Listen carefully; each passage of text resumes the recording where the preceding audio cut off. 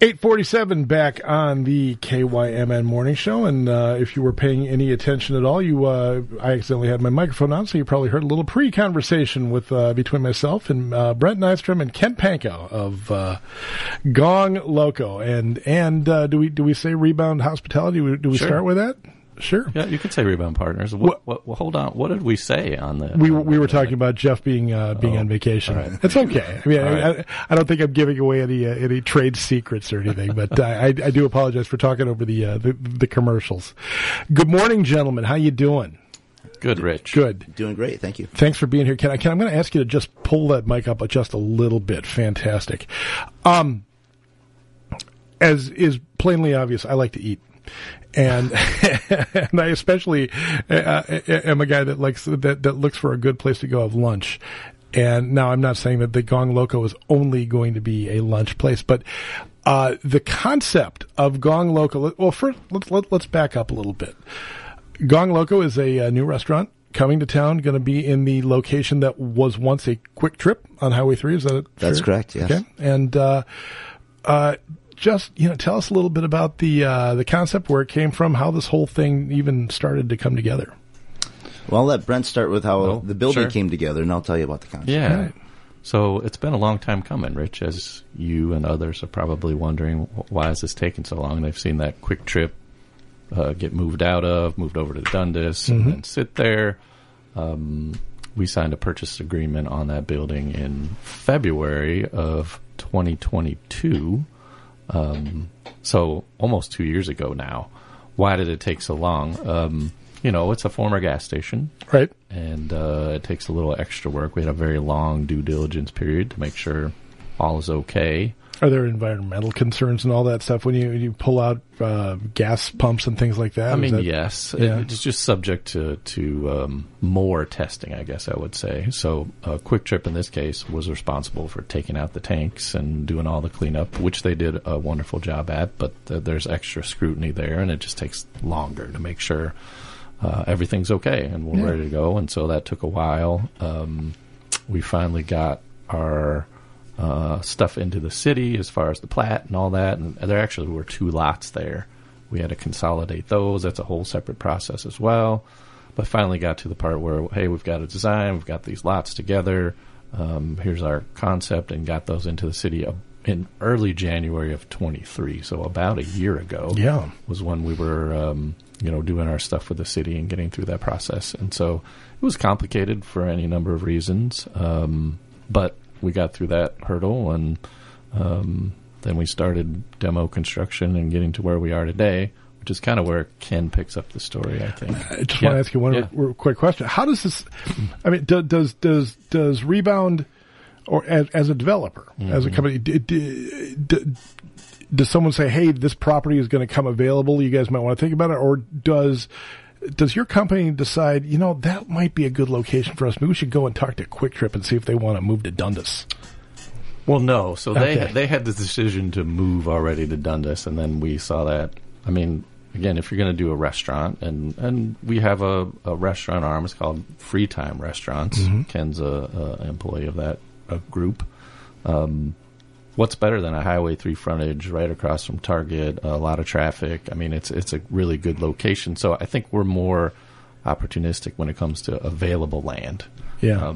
Okay. It's the same, when I'm on the HRA, which I'm on, and land comes up and the HRA can buy it, let's buy the land. Let's grab it. So we got that land, maybe not necessarily knowing exactly what was going to go in there first, but it certainly made sense with this concept, and maybe that's where we are concept-wise. Yeah. We'll turn it to Ken on that. So tell us then about, Ken, about the, first of all, you are the general manager? I'm going to be the operating manager, and I'm one of the partners in it as well. Okay, cool. Tell us about the concept of Gong Loco. I first heard about this concept, boy, it feels like maybe 2 years ago. That's right. And I've been really excited about it ever since. But tell us about how you guys are going to do this. Well, so the concept is Craig's vision. Craig Corvella, my colleague and again one of the owners in the business. He walked through the property and he just saw the potential for a fast casual restaurant. And the way it was laid out, the way you could do the runway, it was perfect for what he was thinking. And so he came up with this fast casual Latin Asian idea where you take some ideas, kind of the Chipotle Qdoba style with the Latin flavors, but then why not expand on that? Since we have such room for the runway, we have room for more ingredients. Yeah. And so let's add Asian to that as well. And it's fun. I think it's going to be a hit here in town, and as long as we get the flavors right, and we're working on that still, but we're getting really, really close to landing. I'm glad you brought up the Chipotle example, because I didn't want to do that. It's not maybe fair to compare, but there has been, I mean, for those of us who like food in this town, there's lots of you. There's a few of us, yeah. The conversation has been, boy, Northfield needs something like that for as long as I can remember. So well done. I mean, this is exciting. Well, the things that play into that is the location, obviously, like Brent mentioned, right on Highway 3, really visible, stoplight right there. So easy in, easy out, big parking lot. There's a lot of advantages to that building and then that style of restaurant. Because we think maybe half will be dine-in and half will be carry-out. Okay. So again, we want good traffic flow, and that provides that. The Chipotle won't go into small markets. They won't go into a market less than 40,000. Right. Qdoba does. Yeah. They're in, I know of one that was in Bemidji, still is. So, they can do well, they will thrive, but I think, again, throwing that Asian option on there. Yeah. And when we say Asian, what we're talking about is, when you walk into a Qdoba and you order a rice bowl, you get white rice or brown rice, right? We're going to do white rice, so it's the cilantro rice, or fried rice, right? So now we've thrown that little wrinkle in there. Noodles. Yeah. You can get a noodle bowl, so a rice noodle, so a gluten-free noodle, or a lo mein noodle. Of course, a burrito or a salad. Then it just takes off from there. That's just, I'm hungry right now. I am. The more I think about this, I'm just super excited about it. Are you developing? I mean, by now I would think you've developed a pretty good menu, and is it going to be?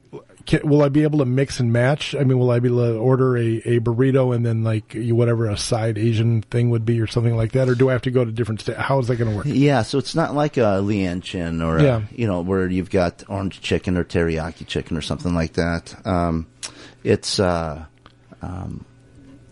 Again, to think of it a Qdoba style. So if you went down and built your bowl, you're going to have 10 Asian flavors, sauces that you can choose from. Got it. Curry being one of them. Yeah. So those that like curry, that'll be an option. Oh. Or a Japanese barbecue sauce, or your garlic sauce, or a teriyaki sauce. Okay. Right? Or you could do the salsas, right? The salsa verde, the avocado salsa, the pico de gallo, whatnot. That's where you're going to get your flavors and your twists on it. Okay. The add-ons at the end would simply be like your chips and salsa, chips and guac. Right. I'm counting on you, by the way, to have good guac. Craig made me his guac a couple of weeks ago, and it was really good. That's good. Yeah. That's good. There's nothing more disappointing than looking for good guac and getting Smith's guac out of a can or something. Yeah, fresh avocados, fresh tomatoes, fresh onions. Yeah, it was really good. That's fantastic. How are things staff wise? Are you getting ready to go here? Staff-wise, yeah. I filled my team last week. Congratulations. And I say team because that's kind of how I look at it. Yeah.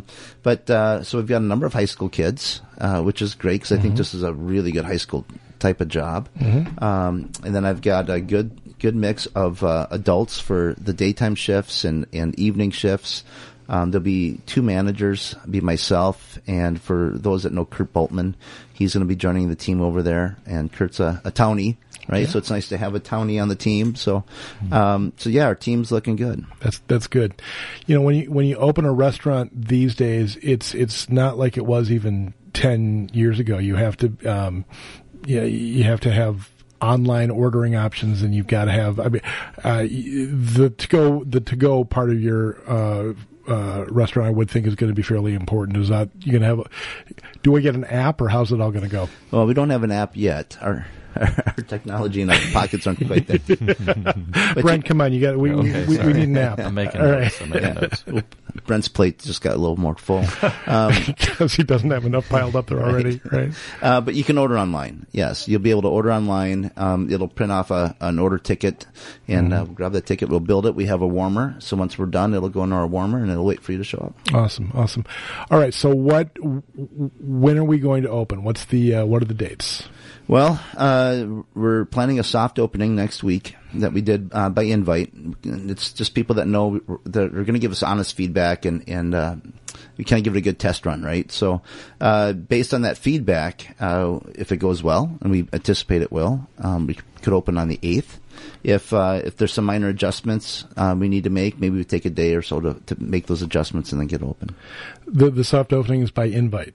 By invite, yes. I have to confess something. I might have crashed your party. Uh-oh. Because there was a little voice that went off in my head about a week ago. Said, you should look into this Gong Loco thing. And I Googled you. And I was able to go order 2 tickets at least I thought I was. They were all gone by the time I was done.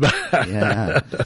Yeah, that's strange because I did it by Eventbrite where you can cap it, right? Right. Because again, we want to get hit hard, right, for an hour and a half or so, just to kind of get a feel for that rush is, so we can make sure our systems are ready and make sure that our prepping is done timely. All the things that we've never done before in this style of restaurant. So that's why a 2-day test like that's good. Yeah, it's fantastic. And then so hey, we'll look forward to seeing you there. I guess. I have advice for you, Rich, and I shared this with another group of people who were invited. Mm-hmm. If you love it, you can go out and spread the word and talk to your friends and have them come. If you didn't like it, don't say anything. There was a time in my life before when I used to review records for a living, and I ran an arts and entertainment magazine, and people would ask me to review their albums, and I would always tell them, if I like it, I'll write it up, and if I don't like it, I'm going to tell you.